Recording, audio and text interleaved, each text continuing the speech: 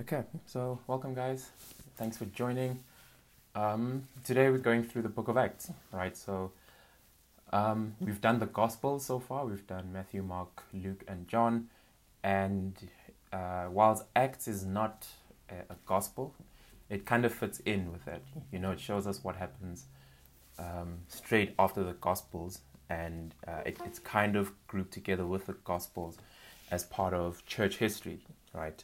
So if you have your Bibles, turn to the book of Acts. That's where we're going to be spending our time this evening.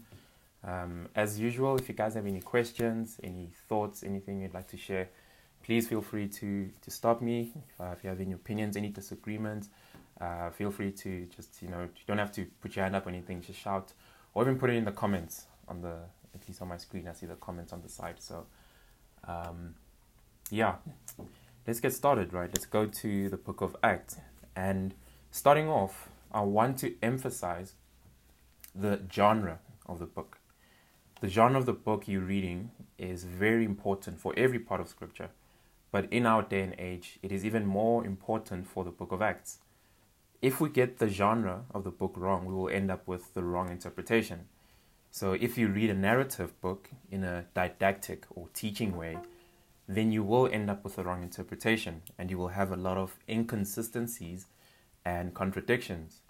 So what type of genre is the book of Acts? It is narrative. It's a historical narrative. So it's telling us a story. It is not didactic, right? It is not an epistle. The epistles are teaching material for the most part. The book of Acts and the misinterpretations in it is responsible for some really, really bad teachings. Some worse than others, but we will get to some of those, and hopefully by the end of the session, we'll have a better understanding of it and we'll be able to discuss it. So have you heard of the second baptism, right? The second baptism is the idea that you can be saved, but you need to have a second experience, a second baptism of the Holy Spirit. And that is argued from the book of Acts. And what goes hand in hand with that is speaking in tongues. Right? That is normally seen as the evidence. How do you know you have a second baptism? Well, you speak in tongues. Again, Acts is used to justify this, right? Another bad teaching that is argued from Acts has to do with church ecclesiology. So, church ecclesiology it has to do with church structure, right? And why is church structure so important? So I'll even put the definition over here so you can see what ecclesiology means, right? There's three types of church structures, right? So you've heard of maybe Presbyterianism. You might have even heard of Episcopalianism, right? There's always these big words being used. So there's three main types of church structure that you see today in this day and age. The first one is Episcopalianism. So here there's a guy at the top, right? And he's called a pope or a bishop or an apostle. He's in charge of all the churches underneath. He has the final say. He is the authority. So Roman Catholics and Anglicans and the Church of England are examples of this. You get bishops and archbishops, and that's normally in Catholicism and Anglicanism. In charismatic movements, you'll find an apostle, right? There will be an apostle in charge of many churches. And again, he is the authority. Now, for Episcopalianism, there's no biblical basis for such a church structure, right? You can't argue for it from Scripture. Even the charismatics and Anglicans and Catholics, they will most likely agree with you. They will say, it isn't in Scripture, but it's pragmatic. We do it because it's a pragmatic thing, right? And this church structure has evolved into existence over time. The second one is called Presbyterianism.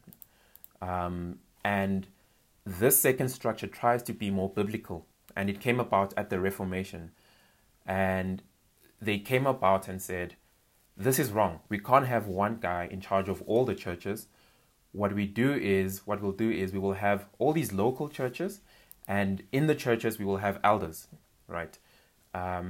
And then we take elders from each of those churches and we form a body, we form an executive, and they run the churches, right? And they argue for this church structure from Acts chapter 15. This is where they get it from. And we look at that chapter when we get there.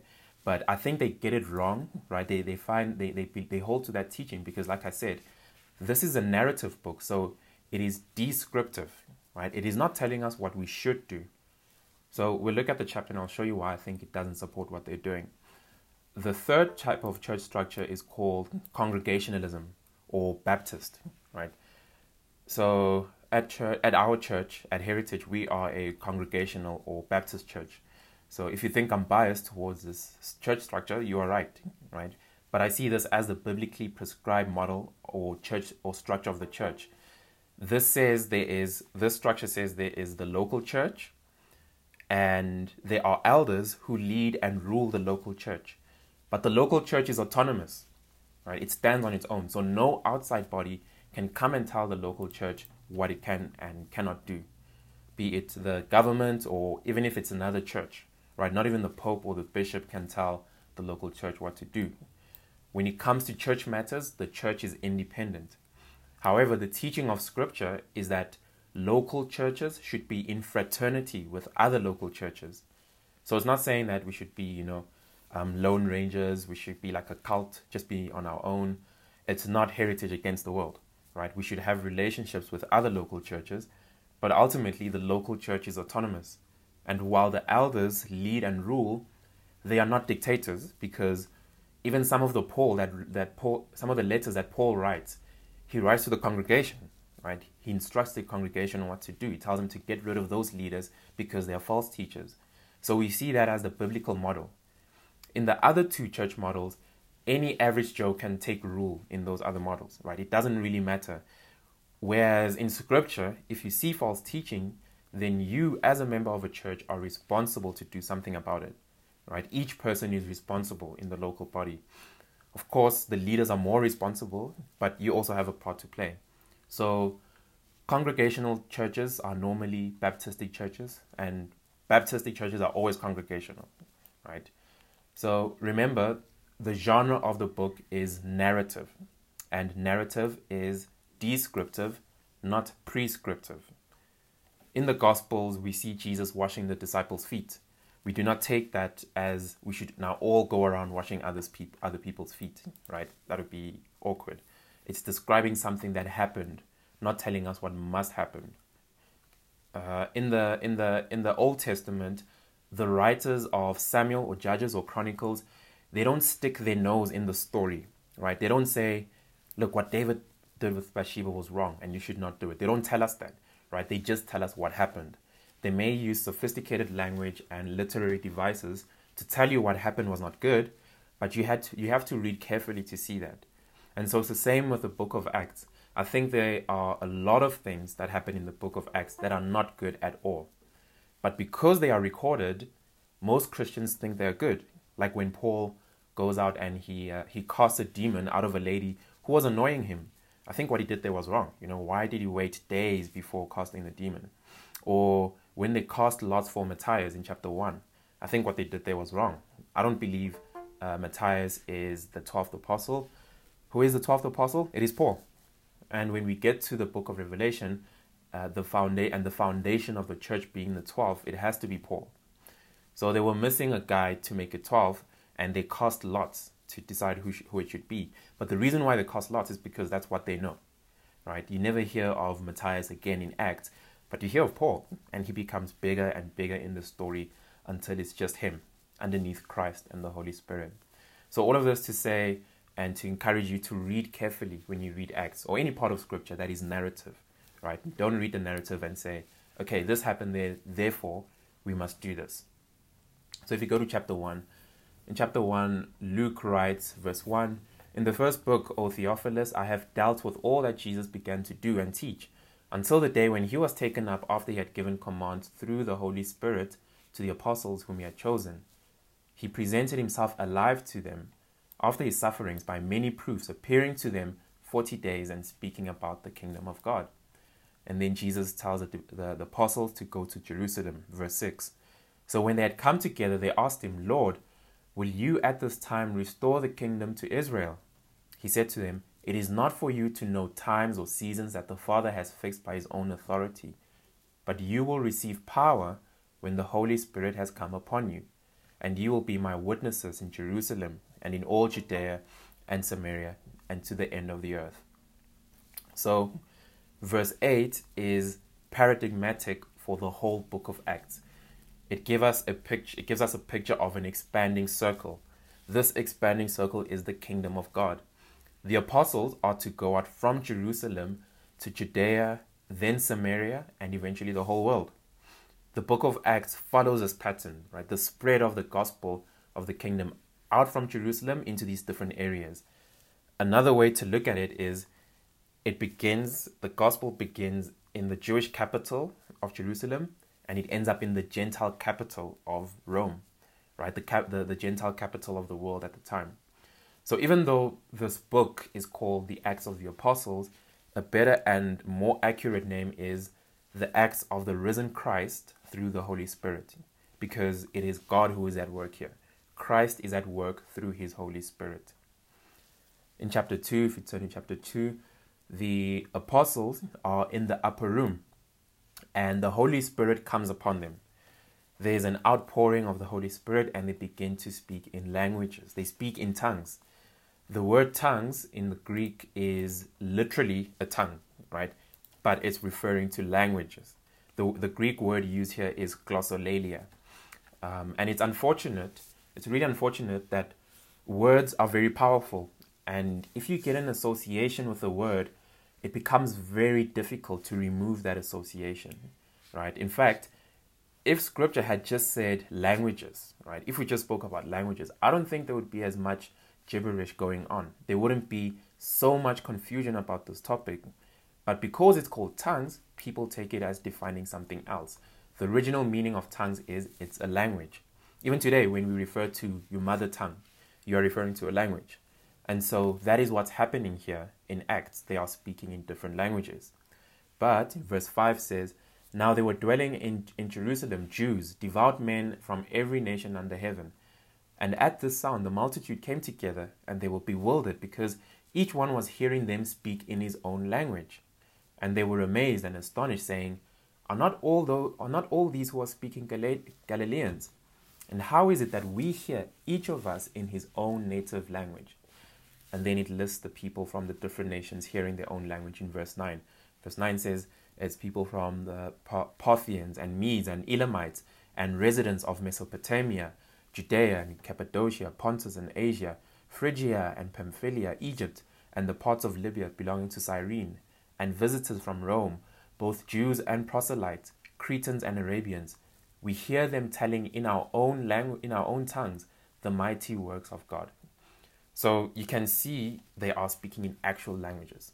It is not gibberish. And I'm going to call it gibberish now because I don't know a better name for it.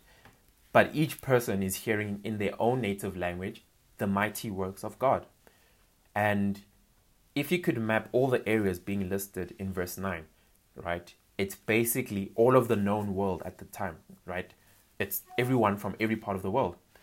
In this chapter, these Jews who came for the feast of Pentecost come from all over the world and are hearing these 120 men speak their language. And these are all Galileans, right, who are speaking in languages. How are they able to do that? It is the work of the Holy Spirit. And this is important. If you say, I'm going to stick with the Bible, then it must be a language. Then you sweep the rest of these teachings away. It was a language and you cannot deny it here. And there is nowhere in Scripture where it says that it changes from Acts to Paul's letter to the Corinthians, right? That's what's called an argument from silence. We have no reason, we have no evidence to believe that. Why would it be two different things? We do not have a text saying that the tongues referred to in Acts are languages, but the tongues referred to in Corinthians is another kind of tongues, right? A kind that doesn't make sense to the human mind. We don't have that. Now, there are 120 people speaking in tongues early in the morning. There is a lot of commotion going on. That is why people are saying that they're drunk. Look at verse 13. But others mocking said they are filled with new wine. The text is not saying they were acting crazy and people were collapsing and falling over, so they must be drunk, because they are speaking and they are making sense, right? Then Peter gets up and he starts to preach. And he preaches from the book of Joel in the Old Testament. Peter says, What is happening right now is a cosmic event in the history of the world, right? It is like the moon being turned to blood. The event being the Holy Spirit being poured out on all flesh. It is a unique time in history. The book of Revelation describes the second coming of Christ also in cosmic terms because it'll be an epochal major event, right? It's a huge event in redemptive history. Same thing is going on here in Acts. Pentecost is a huge event in redemptive history. It is the entrance into the new covenant. And he goes on, and so Peter goes on to talk about Christ. Verse 22, he says, "Men of Israel, hear these words. Jesus of Nazareth, a man attested to you by God with mighty works and wonders and signs that God did through him in your midst, as you yourselves know. This Jesus, delivered up according to the definite plan and foreknowledge of God, you crucified and killed by the hands of lawless men. God raised him up, loosing the pangs of death because it was not possible for him to be held by it." The people ask, what must they do to be saved? And he tells them to repent and to be baptized. And then we're told in verse 41 that 3,000 souls were saved. So there are many important things in Pentecost going on. You have all of these nations being mentioned, and they are coming together, and they are all understanding. They are getting the same message, even though they all speak different languages. What does this remind us of? Or what is the opposite of that we see in the Old Testament? I think we should bring to mind the Tower of Babel. Right? Remember at the Tower of Babel, God scattered all of humanity. He brought languages, he introduced languages, basically confusing people, confusing the languages so that they would scatter. So whenever there's judgment, whenever there's God's judgment, there is a scattering. But wherever there is salvation and redemption, there is a gathering, there's a coming together. That is why the church gathering on the Lord's Day is a picture of mercy and grace to the world. Right? That is one thing that's going on. The other thing that is going on is it's really the beginning of the new covenant period. Right? Christ coming, the inauguration of the Lord's Supper, and the high point right now is the outpouring of the Holy Spirit. It was what was promised in books like Jeremiah and Ezekiel and other passages in the Old Testament. They are entering into the full experience of the new covenant and what it means to be a new covenant believer. When the old covenant was inaugurated in Exodus, Mount Sinai, Moses goes up to get the law. And what happens when he's up there? What do the people do? They start to worship the golden calf, right? Moses comes down, he's angry. He calls the Levites, and that is why the Levites become so important. They are the ones who are prepared to take a stand for God. And they go amongst the people, and anyone who wasn't prepared to repent of their idolatry, they killed. And how many were killed that day? It was 3,000. So it's a beautiful image. In the beginning of the old covenant, 3,000 people die. At the beginning of the new covenant, 3,000 people live. Eternal life. This is not saying that the old covenant was evil and bad. The Bible is clear that the law is good, right? The problem is it cannot save you. The law teaches us how to love God and how to love neighbor. It is good when used rightly. But if you use it to try and obtain salvation, then the law will damn you. It will condemn you. You and I will try to be a good person, but it will crush us, right? So at the beginning of the new covenant, there is life, salvation for 3,000 people. And if you look at verse 42, what do these people do? And they devoted themselves to the apostles' teaching and the fellowship, to the breaking of bread and the prayers. So when you read narrative, right, like I said, it is not prescriptive. It is descriptive. But how can you take prescriptive elements from it? The answer is simple. We have the apostles' doctrine. We have the epistles. We have all these letters written by Paul, Peter, James, John. If we don't find the teaching there, then it is not prescriptive. So you won't find in the epistles that you should sell everything you have and give it to the church. But that's what they did in Acts, right? And yet we don't find the apostles doing that. We don't find them teaching that in the epistles. What we do find in the epistles is the command to be under the preaching and teaching of God's word and to not neglect the gathering of the saints, to be part of a church community. And then we do see that in Acts, right? here in verse 42, the gathering of the saints under God's word, so that is preaching and teaching, fellowship, breaking of bread, and it's prayer, right? Both private and corporate, praying together. So go to chapter 3. In chapter 3, Peter heals a lame man. Hiya. Yeah. Sorry, just real quickly, when I'm engaging with people who are part of cultist churches that believe in having some part in baptism as, a way of salvation, I obviously know that that isn't true. But then they always use a verse like Acts 2, chapter 38. You know how it says repent and be baptized, just how it's, the two words are accompanying each other. And, like their refute would be like, no, the Bible doesn't, contradict itself. Like, how would you then take a text like this and then properly explain to someone that baptism isn't a criteria for salvation? Okay. So I'll get to that because it's not only Acts chapter 2, it's also chapter 8, chapter 9, 8, 10, and 19 that they use. So I'll go through each of those verses and then I'll get to that point as well. Okay. All right. Cool. So I'll circle back to all those. It's basically like part of the whole doctrine of the second baptism. So we'll look at that. Okay. So I'm just going to go to chapter 3. Right. Chapter 3. Peter heals a lame man. If you go read Acts from start to finish, in chapters 1 to 12, Peter is eminent. He's the main figure, right? It's like he's the if you're using movie terms, he's the main character. And then from like chapter 13, it's Paul, right? Peter sort of fades into the background. It's interesting that you will have Peter here healing a lame man, raising someone from the dead. And then later you will have Paul healing the lame and raising them from the dead. It's an authentication of Paul as an apostle, which is also important, right? Peter is an apostle, and so is Paul. And so here in this chapter, you see them, they begin to travel. And then we get to chapter 5, and there's the story of Ananias and his wife, Sapphira.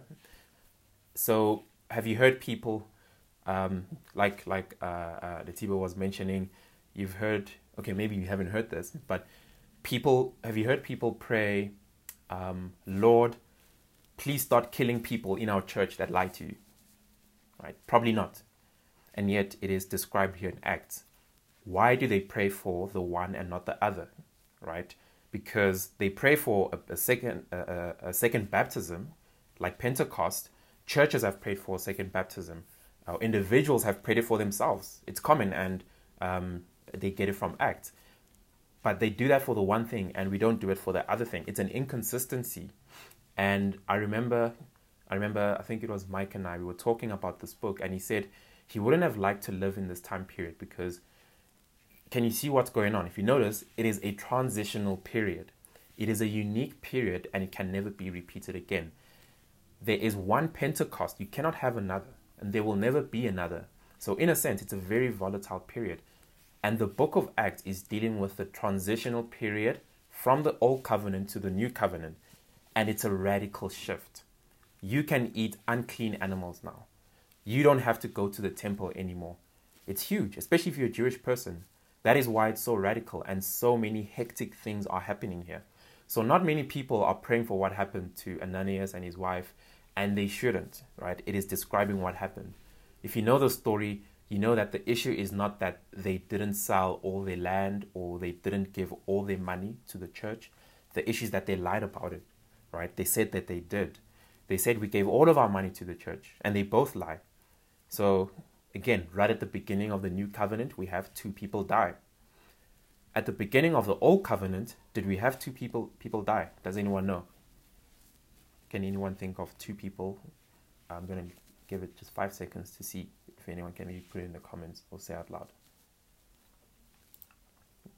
Okay, it's not a trick question. The answer is yes. 2 people died at the inauguration of the Old Covenant. It's Nadab and Abihu. They're the ones who, at the beginning of sacrifices, when sacrifices were started, they took strange fire, and they are put to death. So praise the Lord that in the new covenant, 3,000 people are saved, but don't make the mistake of thinking that now we can do what we like. It is all fun and games, right? Take the example of Ananias and his wife. In fact, in the new covenant, the punishment is way more severe. The warning is clear in the book of Hebrews. We have more light. And so the judgment for those who die in the new covenant is far worse, right? We have more light. We have more understanding. We have the Holy Spirit. The writer of Hebrews will say, if somebody picked up stones on the Sabbath and they were put to death, how much worse punishment the person is worthy of who tramples underfoot the blood of Christ, right? Don't confuse the new covenant, the covenant of grace, as a license to sin. And when we get to Peter, we will see that the Old Testament is about mercy and the grace that is coming. That is what it's all about. The New Testament is all about the judgment that is coming. So it's actually contrary to what people think. People think Old Testament is just about judgment and New is about mercy. The Old Testament is saying there is mercy and grace and salvation coming, right? You get to the New Testament and it says what? There is judgment coming. So if we go to chapter 6, then we get to a big problem in the early church. And it's a problem that threatens to destroy the early church. There are these Jewish widows, and there are Jewish widows who have been Hellenized, right? So there's Jewish widows, then there's Hellenized Jews. So the Hellenized ones are the Greek-speaking Jews who hold to Greek culture. The early church was looking after these ladies because they're widows. They cannot work for themselves. They cannot financially support themselves. Originally, in Judaism, the temple system with the priests and all of that was designed to look after widows and the orphans. And they did. The Jews did that to some degree or another. But there was corruption that came in and, kind of messed that up. But even today, in Jewish communities, they look after those who can't do it themselves. So when the Jewish widows, when they become Christian, they start getting kicked out of the synagogues and out of their Jewish community. And so there's the question, is the church going to pick up that role? And the answer is yes, the church looks after the widows and the orphans.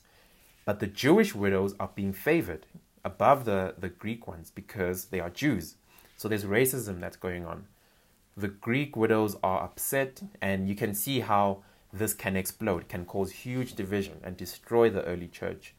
The apostles then get together and say, let us get some men full of the Holy Spirit. These seem to be the first deacons. Not everyone believes these were the first deacons. I know John MacArthur doesn't. I'm sure other people don't as well, but we see the solution as being appointing deacons, and they come in and they sort out the issues. So Stephen is one of the deacons, and if you go to chapter 7, we get his speech, right? Stephen is one of the deacons. You have his speech. He gives a speech where he's basically doing School of the Bible, right? He gives an overview, a history of Israel to the Jews, but the point of the speech is actually to show that God has been with his people all the time without the temple. God doesn't need the temple. Jesus, in his earthly ministry, he attacked the Jewish system of worship, and the Jews resented him for it. And that is one of the reasons that he was crucified. In this passage, Stephen does the same thing, and then they stone him to death for it. So there's many similarities between Jesus and Stephen. Stephen is the first martyr, and he's following in the footsteps of Christ. He's speaking against the temple. Jesus did the same thing. Both Stephen and Jesus asked the Father to forgive them, for they don't know what they are doing. Jesus on the cross commits his spirit to the Father. Stephen looks up and he sees the heavens open, and he sees the Lord Jesus standing waiting for him. It's an amazing account. It's amazing how Stephen's death is described. This is not a death where, you look cool dying, with explosions going off in the background. This is not an aesthetically pleasing death. This is being stoned to death, right? The rocks are breaking your nose, they are fracturing your skull, they're shattering your jawline. It's not a heroic, cool-looking death. It is a violent and bloody and hard to look at. And yet the Bible says, and Stephen fell asleep, right? Verse 60 of chapter 7 says, and falling to his knees, he cried out with a loud voice, Lord, do not hold this sin against them. And when he had said this, he fell asleep. This guy's face has been smashed up and his body is being pummeled, and yet the Lord says he fell asleep. That is because he went instantly into glory, right? He is with the Lord. So then we get to chapter 8, and Saul ravages the church. So remember Matthew 28, there's the Great Commission, and even in the start of Acts, right, the Lord says, spread the gospel, right, starting off in Jerusalem and go out into the ends of the world. But then the disciples get comfortable. They get comfortable in Jerusalem. They don't fulfill the Great Commission. They don't go out. So what does the Lord do? He sends persecution. Since you don't want to go out, I will force you to go out. I will scatter you. And so he raises up a Saul who persecutes the church, and everyone starts running now. Verse 4 says, now those who were scattered went about preaching the word. So the word preaching in this verse isn't the normal word for preaching. It almost means gossiping, right? So they went about gossiping the gospel, all the people. It's a really cool picture of how we should be as believers, constantly gossiping the word, right? Hey, have you heard about Christ? Have you heard this? Right? And constantly speaking to all men everywhere. And so they get to Samaria, and they scatter, they get to Samaria, and Philip preaches there. Quite a few people get saved, and they are baptized. And Samaria was a significant place. The Samaritans were from, if you remember when we looked at the Old Testament, the Samaritans were from the northern kingdom. So remember, Israel had been split into north and south. The Assyrians invaded in 722 BC. The Assyrians then intermarried with the Samaritans, and so the Jewish people saw Samaritans as half-breeds, as impure. They were despised and rejected. Jews wouldn't even walk through Samaria. They would try to avoid it at all costs. If they did have to walk through it, they would go through it as quickly as possible, and then they get to the other side, and then they wipe the dirt off their feet. But here, the gospel is coming to Samaria. People are believing and being baptized. So verse 14 says, now when the apostles at Jerusalem heard that Samaria had received the word of God, they sent to them Peter and John, who came down and prayed for them, that they might receive the Holy Spirit. For he had not yet fallen on any of them, but they had only been baptized in the name of the Lord Jesus. Then they laid their hands on them, and they received the Holy Spirit. Isn't that strange? They believe and are baptized, but they don't yet have the Holy Spirit. So that the apostles have to come down from Jerusalem and pray for them, and then they get the Holy Spirit. So even from this passage, can you see how people get the idea of a second baptism and why they argue for it? Because can you see how there were people who were saved and got baptized, but they didn't have the Holy Spirit? So we need to pray that people get the Holy Spirit, it seems. And some churches will argue that the evidence that you have the Holy Spirit is that you speak in tongues, right? Well, firstly, there's no mention of speaking in tongues here, so you cannot make that law. Secondly, Paul will see this when we look at Corinthians, and he will ask a rhetorical question. He'll say, "Are all apostles? No. Do all speak in tongues? No." So churches who hold that view are twice over wrong. They are doubly wrong, right? You don't get that from Scripture. So this is an account of people being baptized by the Holy Spirit, which seems to support the idea of a second baptism. Overall, like I mentioned earlier, there are 4 accounts in this book of people being baptized by the Holy Spirit. Chapter 2, chapter 8, chapter 10, and chapter 19, right? So chapter 2, so keep this in mind, chapter 2 is Pentecost. Chapter 8 is what we've just seen in Samaria, right? We'll come back to this at the end and explain what's going on when we get to chapter 19. If I don't, please remind me, but I probably won't. Okay, so then please turn to chapter 9.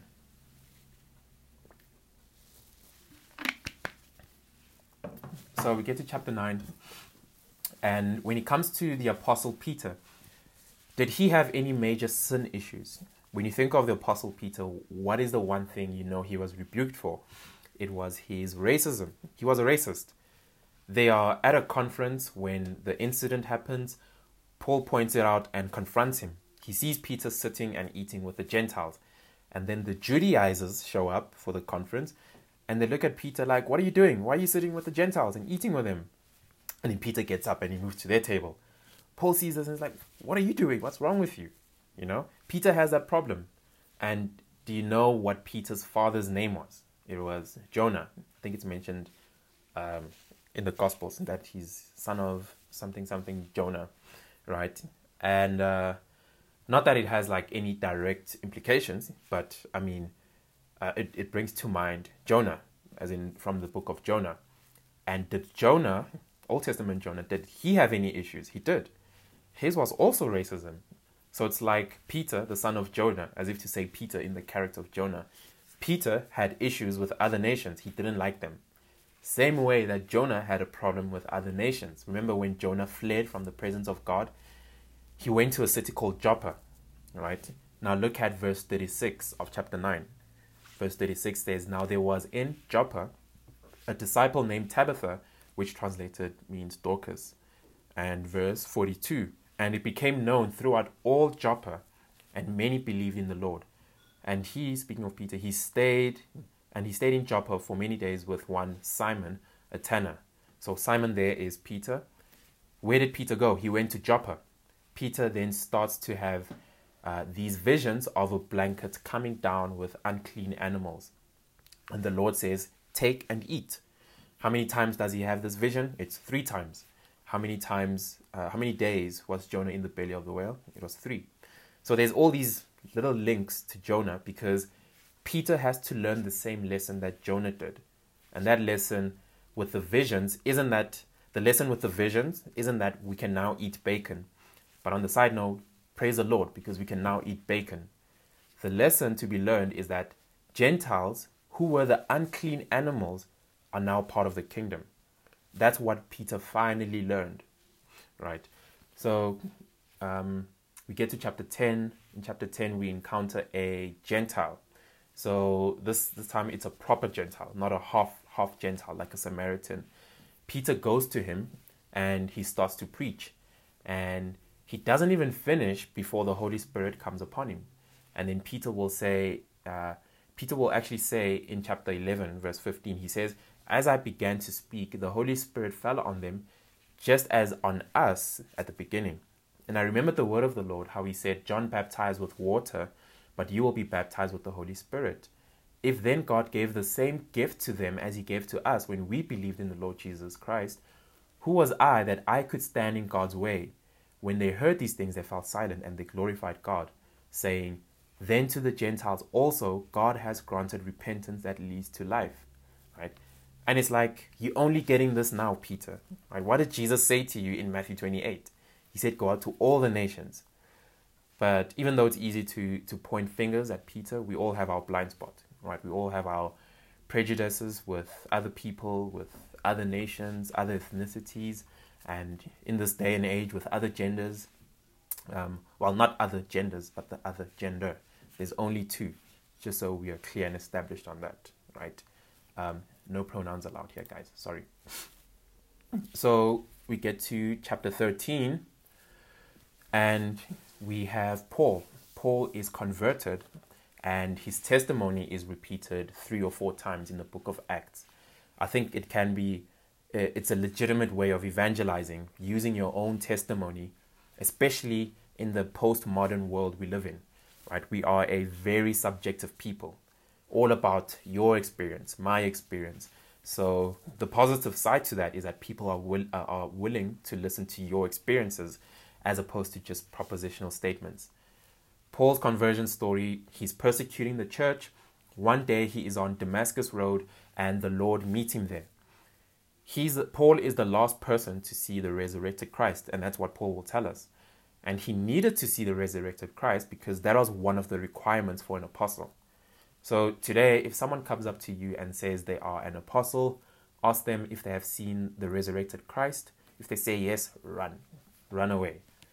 If not, they cannot be an apostle, and then you should still run away from them. And so up to this point, Peter has been preeminent in Acts, and now Paul will begin to appear more and more and more. Paul and Barnabas are sent by the Holy Spirit from Antioch, and they go off to plant churches. And you will see that when Paul goes to plant a church, he never goes alone, right? The disciples never work alone. Even us at Heritage, at our church planting model is impacted by what we see in Acts, right? In Scripture, you never see one elder. It's not ideal. It's always a plurality, a number of elders, at least two. So Paul gets to another Antioch. This is the Antioch in Pisidia, and Paul's method of evangelization would be to come into a city. So he goes to a city and then he looks for the synagogue, right? And there were synagogues in most cities during that time. They were basically everywhere. And remember that Paul was a rabbi. He was trained by a man named Gamaliel. And people would often say, because he's a rabbi, do you have anything to say to us? A word of exhortation, preach for us. Since Paul was a rabbi. And then he would get up and he would preach, right? And it's cool that we have some of Paul's sermons recorded, because it is helpful to see how Paul changed his sermons depending on the audience, depending on the context. So when he's speaking to the Jews, it's a sermon full of Bible, right? He's preaching directly from the Old Testament. You see him do expository preaching, right? He goes verse by verse. As said this prophet, as said that prophet, as said Moses, right? Because the Jews know their Bible. So he can argue from Scripture that Jesus is the Messiah, right? That's one thing that you see, how he evangelizes to the Jews. And so that's why he would always start at the synagogues, because it's low-hanging fruit, right? It's an easy audience. And then they end up in Lystra. They go to Lystra. This is in chapter 14. If you go to chapter 14, here they heal someone, and the people start to think that they are gods. The Greek gods, they think that Barnabas is Zeus, and they think that Paul is Hermes. So they start to worship them. Verse 14 says, "But when the apostles Barnabas and Paul heard of it, they tore their garments and rushed out into the crowd, crying out, 'Men, why are you doing these things? We are also men of like nature with you, and we bring you good news, that you should turn from these vain things to a living God, who made the heaven and the earth and the sea and all that is in them. In past generations, he allowed all the nations to walk in their own ways. Yet he did not leave himself without witness, for he did good by giving you rains from heavens and fruitful seasons, satisfying your hearts with food and gladness.'" So Paul is with the Gentile audience now, but see how he's preaching to them, right? Notice how he doesn't appeal to scriptures. He appeals to general revelation. He'll do this again in chapter 17. He deals with creation and with God being the creator. Here he's saying, God gave you food. He gave you flavors to enjoy the food. He sends the rain. That is the gracious goodness of God, right? He doesn't quote any Bible verses because it would be meaningless to them. So here we have two examples of apostolic preaching. The whole issue of contextualization is being shown to us by the apostles as an example of how we are to do it. It's important that when you share the gospel, when you preach good news, understand the context. Make sure that people would understand by what you mean by what you say. Right? We don't live in a society where people know their Bible. Because of that, our context today is more a Acts chapter 14 and 17 context instead of an Acts chapter 13 one. Right? Don't freak out when what is being preached doesn't have that much Bible. If you know what I mean, right? Freak out and lose your mind if it is not biblical truth, right? If it is not biblical, then it is wrong. And in doing so, in contextualizing, be wary of compromising, because some people contextualize to the culture. So when the culture says homosexuality is okay, then they want to compromise, right? They don't want to offend, because being offensive is basically blasphemy against the gods of this age that we are living in, right? And that shouldn't be the case. That is a separate thing. That is wrong. We do not compromise on biblical truth. But we are for speaking biblical truth and connecting with the culture, right? Even Paul goes to the Greeks and he won't quote scriptures to them. He will quote the Greek philosophers, right? He'll quote their own, so to speak, the prophets of the age, the prophets of the culture, right? And he uses them to communicate gospel truths. He uses it to get people saved, right? How are men and women saved? It is through the foolishness of preaching that people are saved. And so one thing that we can take away from this is that we must expect and we should definitely hope to see unsaved people in the church. That way we can reach out to them. Otherwise, they will not be saved through the foolishness of preaching, right? Okay, let's go to chapter 19. So in chapter 19, Paul is in Ephesus. As you read through Acts, you will see, it's really cool because you will see the birth of the churches that we will see later in letters being written to, right? Like the Philippians, you'll see the Philippians, you'll see the Ephesians, right? And this chapter is the final description of baptism in the Holy Spirit. So chapter 19, verse 2 says, chapter 19, verse 2, and he said to them, did you receive the Holy Spirit when you believed? And they said, no, we have not even heard that there is a Holy Spirit. And he said, into what were you baptized? They said, into John's baptism. And Paul said, John baptized with the baptism of repentance, telling the people to believe in the one who was to come after him, that is Jesus. On hearing this, they were baptized in the name of the Lord Jesus. And when Paul had laid his hands on them, the Holy Spirit came on them, and they began speaking in tongues and prophesying. There were about 12 men in all. So here we have an interesting group of people. They are in Ephesus, which is outside of the land of Israel. These are Jews who probably came to Israel many years earlier, maybe 15, 20 years before. And it was during the time of John the Baptist. And they hear him preaching, right? They hear, and what did John the Baptist preach? Remember, he asked, do you want a baptism of repentance? And remember, that is what we saw in the gospel. John the Baptist was in the wilderness and he was getting people baptized, right? John asked, do you want a baptism of repentance? Yes, that is what we want. We are Jews who want to follow the Lord and we are waiting for the Messiah. And they got baptized by John and then they went back home to Ephesus. They never hear of Jesus and Pentecost. And so when Paul encounters them here, he says to them, have you been baptized by the Holy Spirit? No, we didn't. We didn't even know there was such a thing as the Holy Spirit. So what were you baptized in? John's baptism. And so Paul fills them in, brings them up to speed with what happened, and they get baptized with the Holy Spirit, right? So this is what is going on. And there's an author named Sinclair Ferguson. He has a very helpful analogy on it, right? He wrote a book on the Holy Spirit. And he says, imagine there is a water tower. It's a reservoir. And there is a pipe coming out and it goes into each house in a community. At Pentecost, the tap is opened. And that is the language used of the Holy Spirit, right? It's like water. The Holy Spirit is being poured out, being filled up. The first outpouring is on the Jews in Jerusalem, right? And then after that, it's the Samaritans and then the Gentiles. And finally, we get to chapter 19 and it's the Old Testament believers. It's the Old Testament believers, right?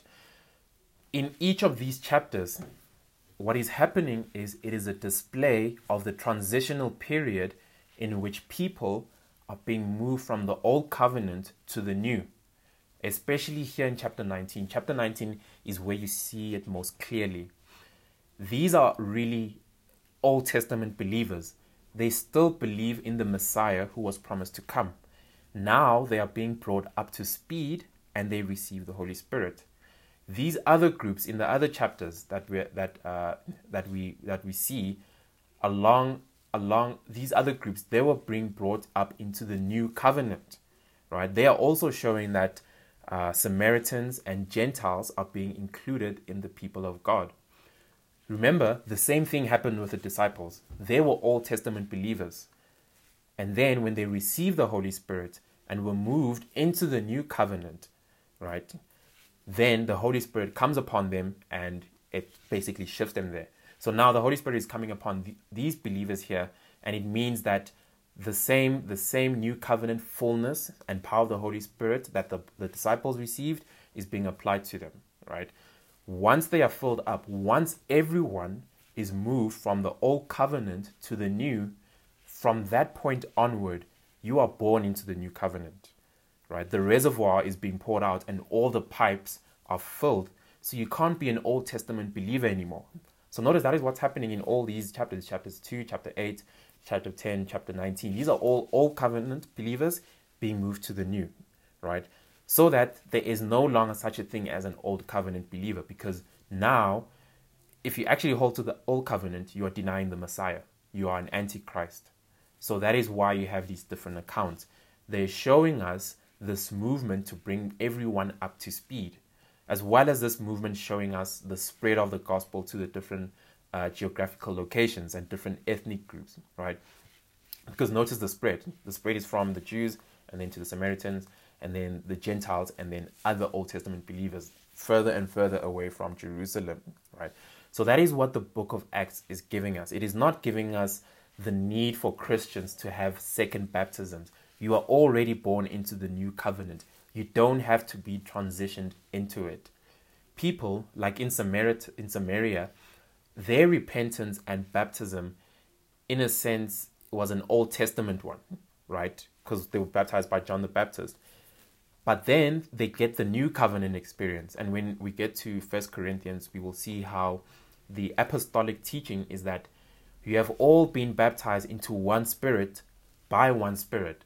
So that now conversion is baptism by the Holy Spirit, right? We don't need another baptism. We were not born into the old covenant, right? You and I, because think to John the Baptist, right? They were believers who hold to Christ, but the Holy Spirit has not yet come. So they were baptized. So when the Holy Spirit does come, they need to receive that. And so that is the quote-unquote second baptism that is going on, right? So you and I, we don't need to have a second baptism because when we are converted, we already have that, right? Our desire now, what we should do more and more is to desire to be controlled by the Holy Spirit. So be praying for that to live more and more under the control of God's Spirit. So these things like tongues and second baptism, look, if you grow up in that tradition, these are very, very real things. They are real experiences that people have, emotional experiences. And you cannot deny that someone has experienced something. But remember that experience is not ultimate, right? We want to judge everything by God's word. It can be a painful journey to begin to examine your experiences by scripture. To say, hold on a minute, I really experienced something. But more important than that, more important than my experience is what God's word says. And so we will deal more with tongues and spiritual gifts when we get to Paul's letter to the Corinthians. But I hope you see that the tongues here were real languages, right? Second baptism was not a normative thing. It was describing the expansion of the movement of the Holy Spirit. And then, okay, we only have a few minutes left. So quickly summarizing what happens in the rest of the book.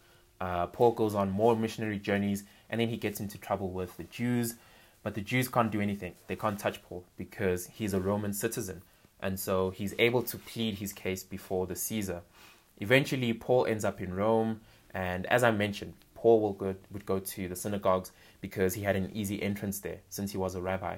And then what would happen is they would reject him. Few people would believe, but mostly they would reject him. And then he goes next door to the Gentiles. He would say to the Jews, I'm done with you. I'm through. I'm going to the Gentiles. And the Gentiles would receive him gladly. And you will see that play out in the last few chapters of this book. So if you go to the last chapter, chapter 28 of Acts, chapter 28 and verse 23.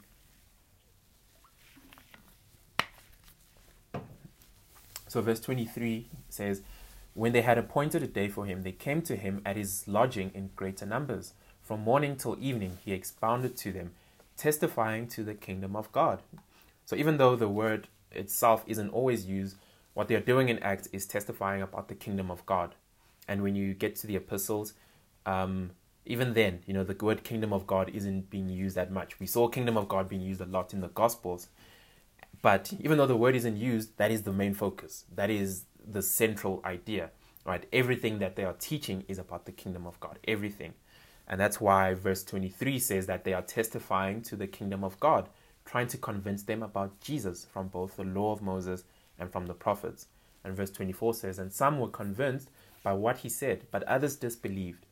And disagreeing among themselves, they departed before Paul and made one statement. The Holy Spirit was right in saying to your fathers through Isaiah the prophet, go to this people and say, you will indeed hear but never understand, and you will indeed see but never perceive.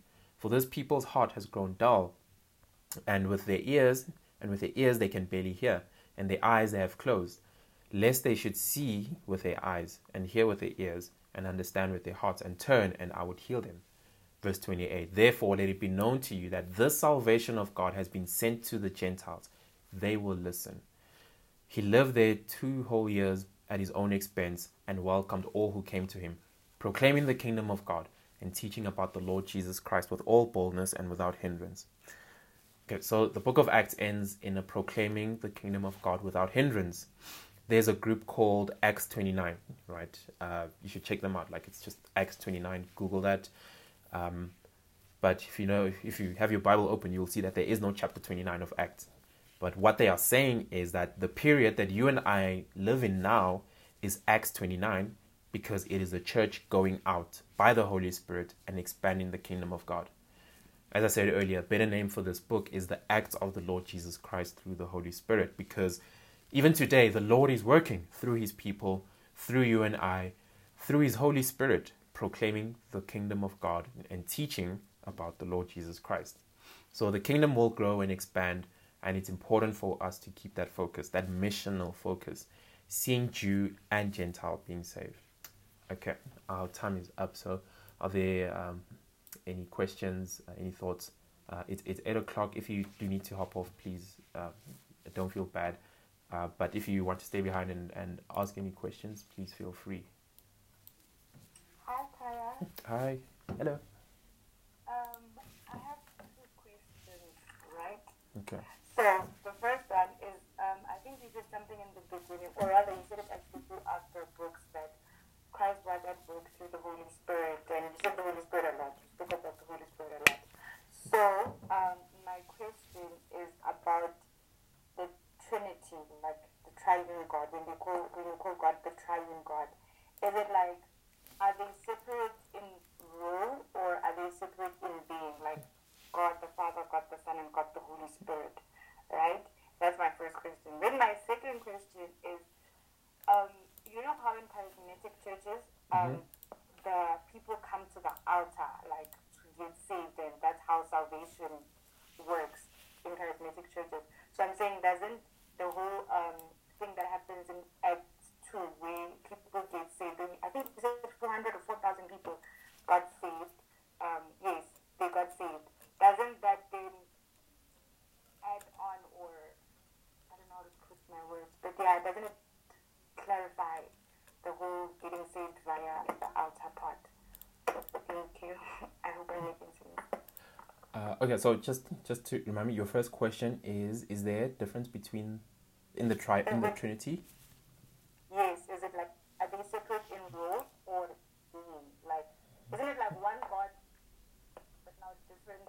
I don't know if I'm asking it the right way. Okay. Yeah, I think I get what you mean. So, yeah, the doctrine of the Trinity is it's one God, right? 3 persons, right? 3 separate, distinct persons, each equally God. The Father is God, the Son is God, the Holy Spirit is God, and so yeah, I guess you can say it's the difference is just in role, right? But because even within the Trinity, they relate to each other differently, right? The Son submits to the Father, and the Spirit submits to both the Father and the Son. The role of the Holy Spirit, the main role of the Holy Spirit is to proclaim Christ, right? Is to point to Christ, essentially, right? And then Christ is the one who, for example, is the intermediary. He's the one. The Son is the one who came and died for us, right? And the Father is the one God is sovereign, but the Father is the one who, for example, who calls and who has given the sheep to the Son. So throughout Scripture, you will see that these definite examples of different roles of the Trinity, of the Godhead. The Spirit does this, the Father does this, the Son does this. So yeah, it's but one God, right? 3 persons. Even I wouldn't even say 3 beings, because but then it's becoming like very technical. But yeah, I hope that answers that first question. right? Yes, yes. Yeah. So yeah, even I mean, Christ left us with His Holy Spirit, who is the helper, right? So God works through His Holy Spirit. If you think back to Genesis in creation, it was the Holy Spirit that was hovering over the world, right, before it was formed and whatever, and He brought about order and chaos, order from chaos. So yeah, and then your second question, okay, and then Warren is adding in the comment section that they are co-existent and co-eternal, all working together to bring about redemption and salvation to those whom the Father has elected, the Son has pardoned for, and the Holy Spirit sanctifies continually, 100%. And then your second question, you were asking, so I don't really get the question, or are you just commenting? You're saying that what you see in chapter 2 supports what you see, like, especially in charismatic churches, what happens at altar call. Can you just clarify that again? Sorry, just so I get your... Well, in a lot of churches that I've been in terms of charismatic, like I said, like, to get saved, you need to come to the front and declare that that Jesus is your Lord and Savior, right? So when you say, well, when we read in Acts 2 that people got saved, that's the chapter that they use when they say, just come to the altar. So that's my question, like, doesn't now it add to the fact, is that the right way to think about it, that that's how you get saved, just by coming to the altar and declaring that Jesus is your Lord and Savior? Yeah, good question. I don't think so, no. And because so going back to my initial point of, remember, Acts is describing what had happened, right? So if you want to get the clear teaching on how people are saved, right, we can go to the epistles, even the Gospels, where Jesus teaches clearly how people are saved. It is through faith and repentance, right? The gospel is, people are saved through, firstly, the gospel being proclaimed and people repenting of their sins and putting their faith in Jesus Christ, right? You don't have to go up to an altar to do that. You don't have to sit. You don't have to be anywhere. You just have to do those things. You have to You have to repent, right? You have to understand your sin. Look, I'm a sinner. I'm a fallen man. I've sinned against the holy God, and so how can I be right with God, right? Jesus Christ has provided a way because He has died for my sins, and so I need to trust in His atonement. I need to have put my faith and trust in Him and His works for salvation, right? So what you see here, and sorry, I'm just going through chapter 22 chapter 2,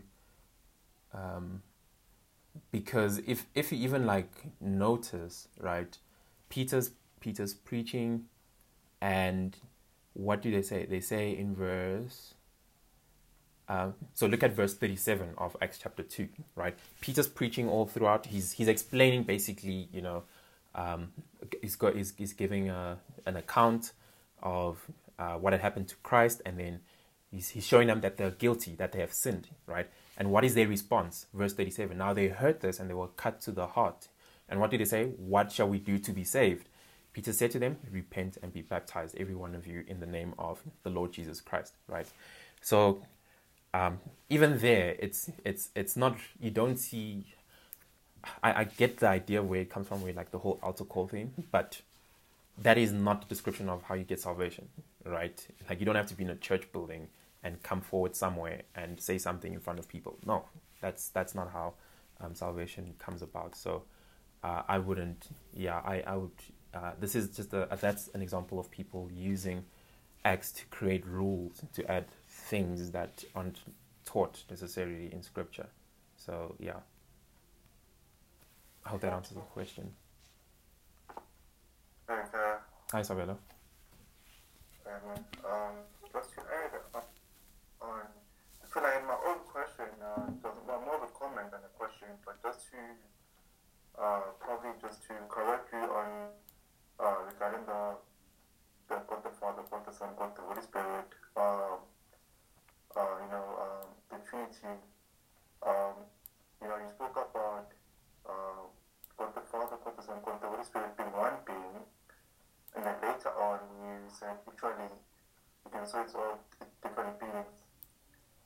So it's one being but different functionalities. For example, so I'm human, you're human.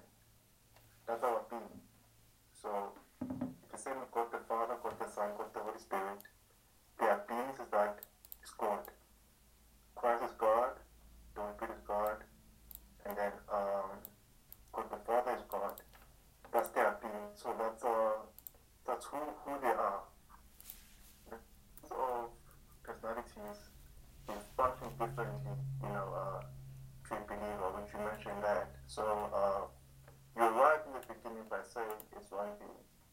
but not three beings. Because Yeah. being is who you are. Yeah, I don't know if you... Yeah, but I don't think... did I say three beings?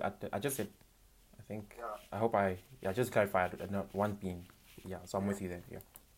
Yeah, but I've got a point to pick with you, man.